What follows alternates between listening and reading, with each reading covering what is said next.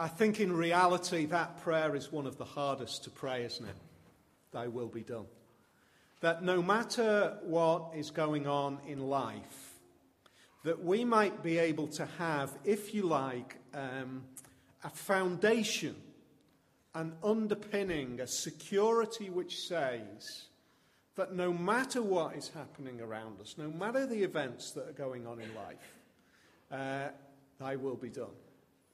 Your will be done in my life, even though at this point in time, it doesn't really feel as if what is going on should be your will. In fact, very often that is one of our great conflicts, isn't it? Coming to terms with that. In a lot of ways, the book of Philippians just speaks directly into that situation because it brings a contrast. The speaker, the writer, to the recipients of the letter. The writer is in a prison, potentially facing death. The readers are living in a relatively cosmopolitan city, and yet they are beginning to feel the effects of what it really means to put their trust and to express faith in Jesus. In fact, over the subsequent years, what was unleashed on those communities of believers in the Roman Empire was perhaps one of the most horrific times in the history of the church, where huge numbers of people lost their lives in the most appalling way, where possessions were stripped from believers, where relationships were torn apart as families were taken in separate directions. It was just a terrible time. And Paul is writing where he is already experiencing that. And he's writing to people who are going to experience that. And so it really helps us, I think, to be able to come to this particular section this afternoon and just keep that in mind and say, this isn't some sort of airy-fairy, nice as it can be kind of message. This was given in the reality of life, in the reality which at this point in time we don't know, but who knows what the future might bring. But I would say it is almost guaranteed the case that there will be those here this afternoon who will be feeling that the experience of being a Christian right at this point in time is just awful.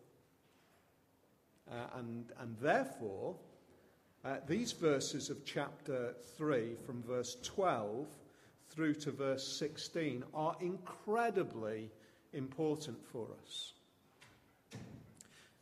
If we can just get that on the screen and have a look at what it says, let's read it together. And we read from verse 12 through to the end of the chapter. I'll give you a heads up now. We're not going through to the end of the chapter. Apparently, a couple of weeks ago, we read a relatively longer section, and I planned just to do the first few verses, but didn't tell anybody. So by about 3/4 of the way through the sermon, and people are thinking, we're only up to verse 2 and we read 27 verses. What's going on? We're only going to be doing the first section this afternoon, so don't worry if it looks like we're not covering as much as you thought. So we're going to have a look from verse 12 through to verse 16. Not that I've already obtained this, or am already perfect, but I press on to make it my own because Christ Jesus has made me his own. Brothers, I do not consider that I have made it my own, but one thing I do, forgetting what lies behind and straining forward to what lies ahead, I press on towards the goal for the prize of the upward call of God in Christ Jesus. Let those of us who are mature think this way, and if in anything you think otherwise, God will reveal that also to you. Only let us hold true to what we have attained. So that's what we're going to be covering. Paul uses a description here which he uses in two other places. In 1 Corinthians and 2 Timothy, he uses a similar kind of picture. He uses the picture of an athlete pressing on towards the goal in front of him. There was a fantastic documentary that was on TV during this past week Some of you may have seen it. It was on Discovery Channel. James Cracknell, who was an Olympian rower and has then done all sorts of extreme events. And he, in fact, it's on this week. He's recently, during this, I think it was the back end of last year, maybe the early part of this year, he was in a cycle ride across America. In fact, he was running, riding and swimming across America, and middle of the night, as he was cycling along one of the highways, he was hit from behind. Wing mirror of a truck just clipped him on the back of the helmet, and he ended up with brain damage. So the documentary this week takes quite a major shift as it deals with the whole issue of coming to terms with a massive injury like this. The one this past week, it was just made for this talk, really. He took part in the Marathon des Sables, which is a 156-mile marathon, 156-mile marathon. Most marathons are 26 miles and a little bit, so 156 miles over 6 days, which sounds pretty awful, really, to me. Add to that, the marathon takes place in the Saharan desert. They are limited to the water that they can take in each day. They have to carry their own food. And watching James Cracknell go through this and absolutely just committing body and mind with every fibre of his being to get through this, he was aiming in 1,000 runners, he was aiming to be in the top 50, which is just an incredible achievement, isn't it? He actually ended up in 17th place. He literally nearly died at the end of one of the stages. 80 kilometres, an 80-kilometre run, and his body temperature just touched 40, which is the critical time where your body starts to break down. He got to the end of the line, and his body was doing all sorts of things. He was hallucinating. He was dehydrated. They took him into the tent, and they cared for him medically. He refused to have an intravenous drip because the next day, if he'd had an intravenous drip, he wouldn't have been able to start the next day, because having an intravenous drip is against the law, or against the rules to be able to continue in the competition. And he's kind of hallucinating, saying no drip. And it was just this absolute 100% single-minded determination. I am going to finish this race. What Paul says. He says, brothers, verse 13, I do not consider that I have made it my own, but one thing I do, forgetting what lies behind and straining forward to what lies ahead, I press on towards the goal. He's saying to these Christian believers in Philippi, he's saying this, the Christian faith is that serious.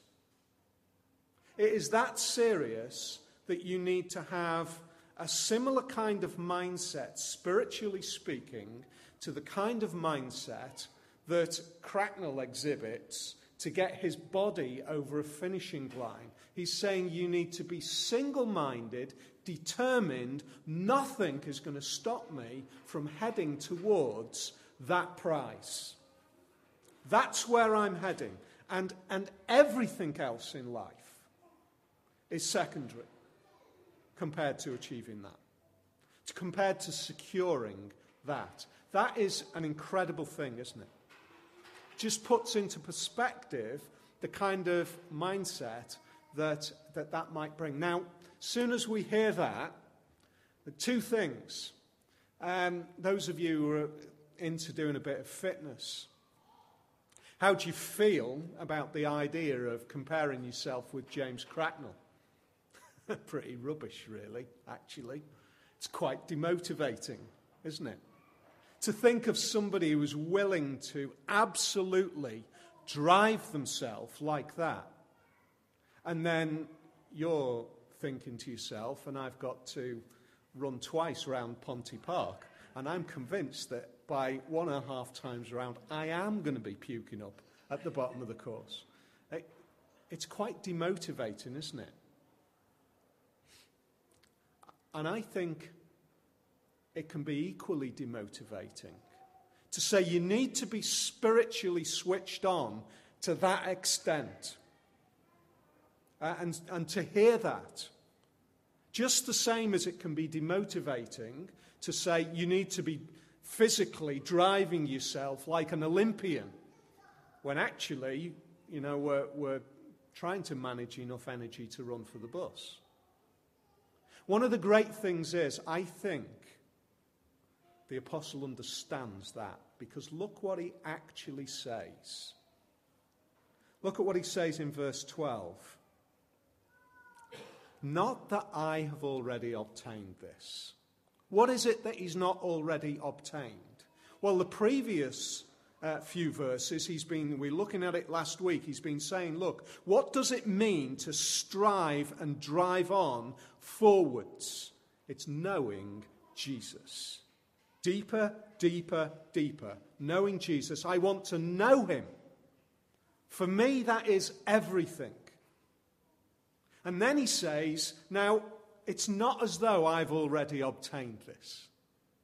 And I just think, whew, thank you.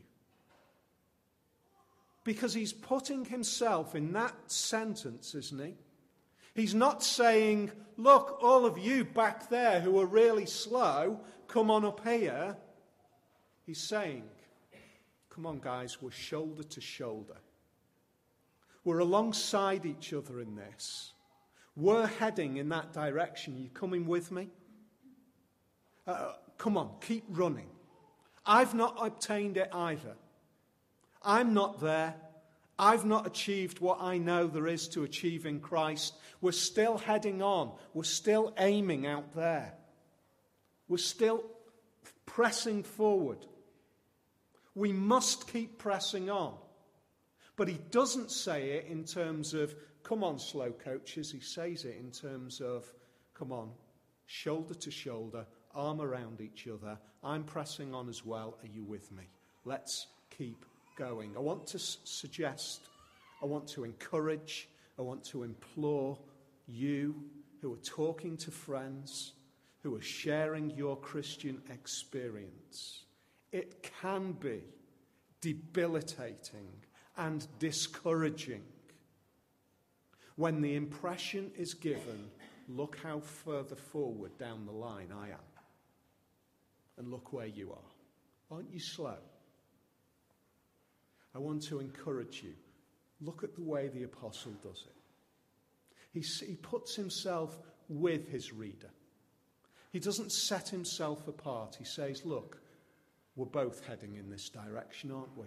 I want you to run alongside me. I want us both to be pressing on. Now, the readers would be listening to this and saying, but you know what, Paul? I know that you're miles down the line. I know that you're miles down the line, but it's encouraging for me, for you to be saying I'm with you. Why is it, therefore? Why is it that he says we're just all pressing on? Why is it that he's saying, look, knowing Jesus is everything. It is the most incredible thing. There is nothing in this world like knowing Jesus. Why is it that he's able to say, I've not achieved it either? When you look at the way he writes, when you look at his spiritual experience, why is it that you're looking and saying, but Paul, you do understand it? I mean, after all, look at all the letters that you write. Look at the way that God has dealt with you to be the proclaimer of the gospel to the Gentiles across the Roman world. Look at the number of churches that you've established. Why is it that he's saying, I've still not got there? Quite simply, because he's still here. Look at the way he phrases it. I'm pressing on towards the goal for the prize of the upward call of God in Jesus Christ. You know, there is coming a time when I'll really know him. My mind is set on that. And in a sense, we're all just getting there at this stage, aren't we? We're just all moving along. And compared to that moment, when all of a sudden, in a breath, we're going to be transformed to be just like Jesus. We're going to become perfected in our being. The Bible says that we are going to be glorified. The difference between now and then is so huge that we can all say, no matter where we are on that journey, I'm still just beginning to scratch the surface. I haven't attained this. There is so much more to know. There's so much more to know. And you might look at other people in the church and you might think to yourself, I'm a young Christian. And look at them. Number one, be thankful for them if they're encouraging you. Don't be discouraged by them. Be thankful for them. Because there's an example of somebody who's kept on running. But secondly, understand this. That the experience that they're able to encourage you with is tiny compared to what it'll be like when you see Jesus. It's tiny. So in a sense, we're all in it together. It's a great leveler. Understanding that in comparison to really knowing Jesus, all of us are at first base. We are all at first base, whether we've been walking this walk for 50 years or whether it was just last week when you said, that's my commitment for life now. That's where I want to be. It doesn't matter. Comparatively speaking, we're all just on the journey. And Paul wants us to be encouraged to say, look, no matter where you are, just keep pressing on. Keep going. Keep moving forward. Why is it that he's so confident? How is it that he has this confidence? Well, is it because he's known God's hand upon him? Well, yes, I'm sure he has. But remember where he is. Isn't it easy to have a great deal of confidence, or we think it is? It's easy to have a great deal of confidence when everything's going well. When things are positive? What about when a missionary journey is stopped because you're arrested? What about the hopes for planting another church further down the line is stopped and you're taken into custody and you find yourself now in a Roman jail and you're about, you think, to have your head removed from your shoulders? There's the reality for Paul at this point in time. And yet in that, he is able to say, I'm pressing on. Why? Because he's pressing on to a confidence in a risen Jesus. That's his vision. That's where his mind is. I am not shaped by immediately what's going on in my life right at this point in time. Because if I was shaped by what's immediately going on in my life at this point in time, I would be falling apart. But I have got a bigger vision. I've got a bigger view of what the reality of life is all about. I can see, I have a deep conviction that because Jesus Christ has died and risen again, and I have a confidence that some point in the future, the whole of the world is going to see him again when he returns in risen glory. There's my 2 points in history.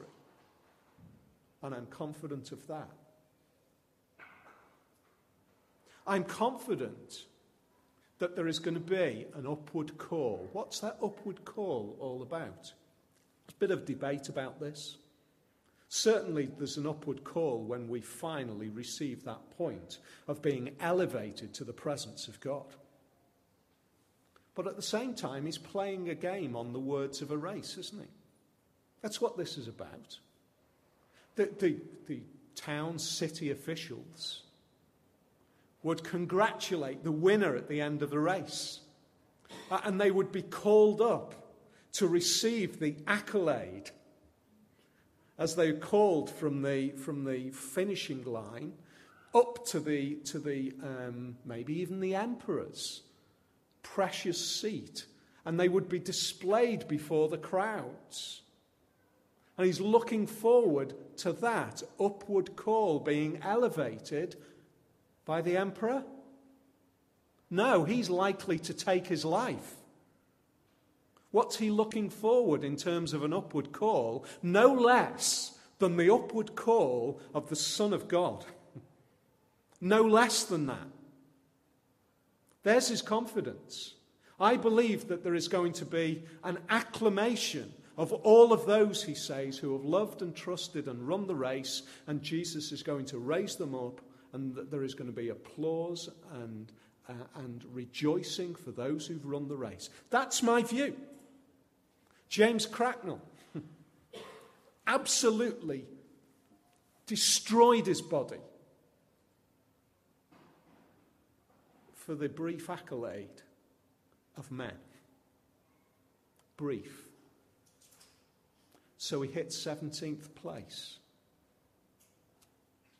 I want to ask you, how many names do you know of those who received the applause of Caesar? I don't know anybody. I don't know any names. I could probably Google it and find out a name, but it would be pretty meaningless. I don't know, although I probably should, who ran the first marathon.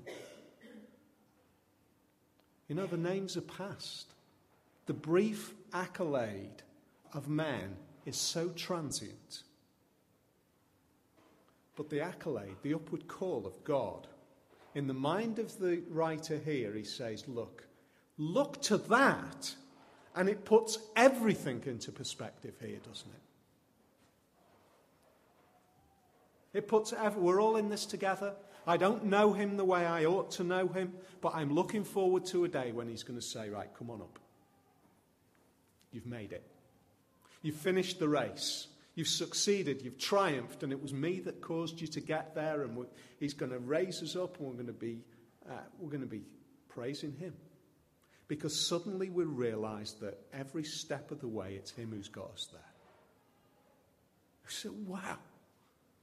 Life, it was so brief, but now it's worth it. Everything, it's worth it. Those moments of pain that seem to last for eternity are a moment now, because now I know what eternity is really like. It was worth it. Now I want to ask, here we are today, 21st century. We're not facing the kind of persecution that these hearers and the writer were experiencing. What stops us from having that kind of mindset? What stops us from just living our life day to day, looking forward and thinking, that's what it's all about. It's all about that. You know, day-to-day stuff, yeah, we've got to work it through, but if I live in the light of that, it'll put everything into context. I think Paul says what holds us back. He says in verse 13, brothers, I do not consider that I have made it my own, but one thing I do, forgetting what lies behind. What lies behind is one of the biggest things that stops us from running forward, isn't it? It can stop us from running forward in two ways. It can stop us from running forward, as Paul says, because we have confidence in it. Firstly, he says, you know what? There was a time when I had absolute confidence in the way that I lived. I did everything right. All the way I behaved, I kept all the rules, I did all the things I should do. I had absolute confidence that looking back in my life, I'd done everything. There was a king in the Old Testament. His name was David. He'd been a faithful king. He'd been a faithful man. He'd been a great king. He'd done all sorts of things for God's people, quite remarkable. You know, it was him who rescued God's people by killing a giant. And he was just moving forward positively. The nation had been growing. It had been moving forward, and then like that. He takes a look out from his balcony, and in a moment, he ends up on a journey that makes him a wife stealer and murderer. What's all that stuff behind at that point? Do not think that you have it in you to carry on living good enough in a way that God is going to accept you. Even if you look back and you say it's all gone pretty well there, one of the things that Paul understood was this. Compared to Jesus, it's nothing. It's empty. James Cracknell, the great Olympian, incredible the way he performs. And in his training, they put him next to this little guy. His name is, what's his name? Mohammed Ahansal. Have you heard of him? He's 5'8", 9.5 stone, and he's in this room on a treadmill next to James Cracknell. James Cracknell, world-renowned Olympian, gold medals, the lot, and they're on this treadmill, and they're running, full-on test, body temperature being assessed, breathing being assessed, all of that kind of thing. Then they turn the lights on. Let's take it up to 40 degrees, shall we? And you just keep on running. And they're running away, and suddenly Cracknell just cracks. That was a bit of a pun, sorry. He's gone. He's just finished, and this little guy's just alongside, keeping going. It's just nothing. 40 degrees. Well, it's normal spring day, really, for us. He lives in Morocco. And his body doesn't generate the kind of heat because he's so light. There is a great leveler, isn't there? Cracknell might have thought he was a great athlete until you put him alongside this geezer, and then he realises he ain't made for running. Put us up alongside Jesus, against the perfection of him, and of all of our goodness, all of our righteousness, all of the things that we think are good, they just pale to nothing. Put us alongside Jesus and we become nothing. Jesus is the great leveler of all men.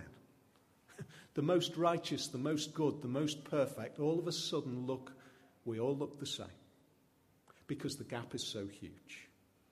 So we can never think by looking back that we have confidence in what we've done. But secondly, can't what looking back hold us back because there's some bad stuff there? Look back. And this writer can say exactly that. I look back, he says. It was my feet where they put the coats when they stoned Stephen for saying he believed in Jesus. I was the one who authorized it. I can look back, the apostle says, in two ways. I can look back and say, looking back, I relied on all of my good stuff. But also, I could be held back if I looked back and saw all the bad stuff as well. There was some shocking stuff back there. Imprisoning people, torturing people, killing people. That's what's back there for me. And I don't look back. Because if I look back on either of those two or both of those, they're going to hold me back. I just look forward. I just look forward. What's gone on in your life that when you look back you feel as if I can't move forward? It's just this weight, this anchor that is stopping me from progressing. How do you deal with it? How do you deal with the stuff back there that stops you from moving forward? Well, paradoxically, by looking back. Just a bit further. About 2,000 years, actually. Keep looking back. Because set back there is Jesus hanging on a cross. And that's what Paul has in his mind. If I look back just a few years and rely on my life, I'm a goner. But if I look way back to a life that was lived in perfection, to a life that was sacrificed on my behalf, to a life that was successful ultimately because it triumphed over death, there's my marker. I can look back there and have confidence, because actually, if I look back that little bit further to the cross, I know that the stuff in between that I've done is dealt with. And if it's dealt with looking back, I can look forward as well and know that the stuff looking forward is going to be dealt with as well. I don't know whether you saw Helen Skelton, Blue Peter presenter, for Comic Relief this year. She did a tightrope walk. Battersea Power Station, for those of you who are Pink Floyd fans, it appears on one of the album covers, those iconic 4 chimneys down in London. A cable stretched between 2 of those chimneys. And she does a tightrope walk from one chimney to the other of Battersea Power Station, which I thought was just absolutely outstanding, incredible. She just kept looking forward. Just kept looking forward. Because way forward there is the security of the cable tied to the other end. That's my destination. But if I look back, I've got a confidence as well, because the cable isn't flapping around in the breeze. It's attached to the other chimney. And that's just like Jesus. Way back there, the cable is attached to the cross. Way in front there, the cable is attached to the assurance of his return in resurrected power and glory. And I'm walking on the tightrope in between. But you know what? I'm going to keep on pressing on, not because of me, but because that's what's in front, that's what's behind. And after all, there's this safety harness that's holding on to me. That means that if I slip off, I'm not falling 500 foot to splat on the floor at the bottom. I'll get my feet back on the rope because he will hold on to me and I can keep on walking. That is what Paul is saying here. How are you living your life? How are you carrying on moving forward? If you look back at your own life, you're done in. But if you look back at my life and say, look where I've been, for your sake, you've got absolute confidence. He has dealt with it. The Bible describes God in the Old Testament as I am. It's just, how do you describe God? I am the great I am. I always have been, I always will be. I am. I'm eternal. Not like you or me. He says, I'm eternal. I am the great I am. And Jesus says, in exactly the same way, look back to the cross, look forward to eternity. When you will see me again, I am, he says. And my faith, and my trust, and my moving forward is rooted, the writer says, in those 2 events. I look forward to that. It means that the slippery days that I go through now are secured by that future. I can get through them. My feet might slip off. I might feel the safety net tug. I might find myself flapping around a little bit. I might need to get my feet back on the rope, but I will keep on going, he says. I will keep on going. Because it's about that. It's about eternity. It's about the future. It puts life now into perspective. And I would suggest to you, how are you living life now? Because if it is all about the events of now, we are done in. Because the events now can be really troublesome.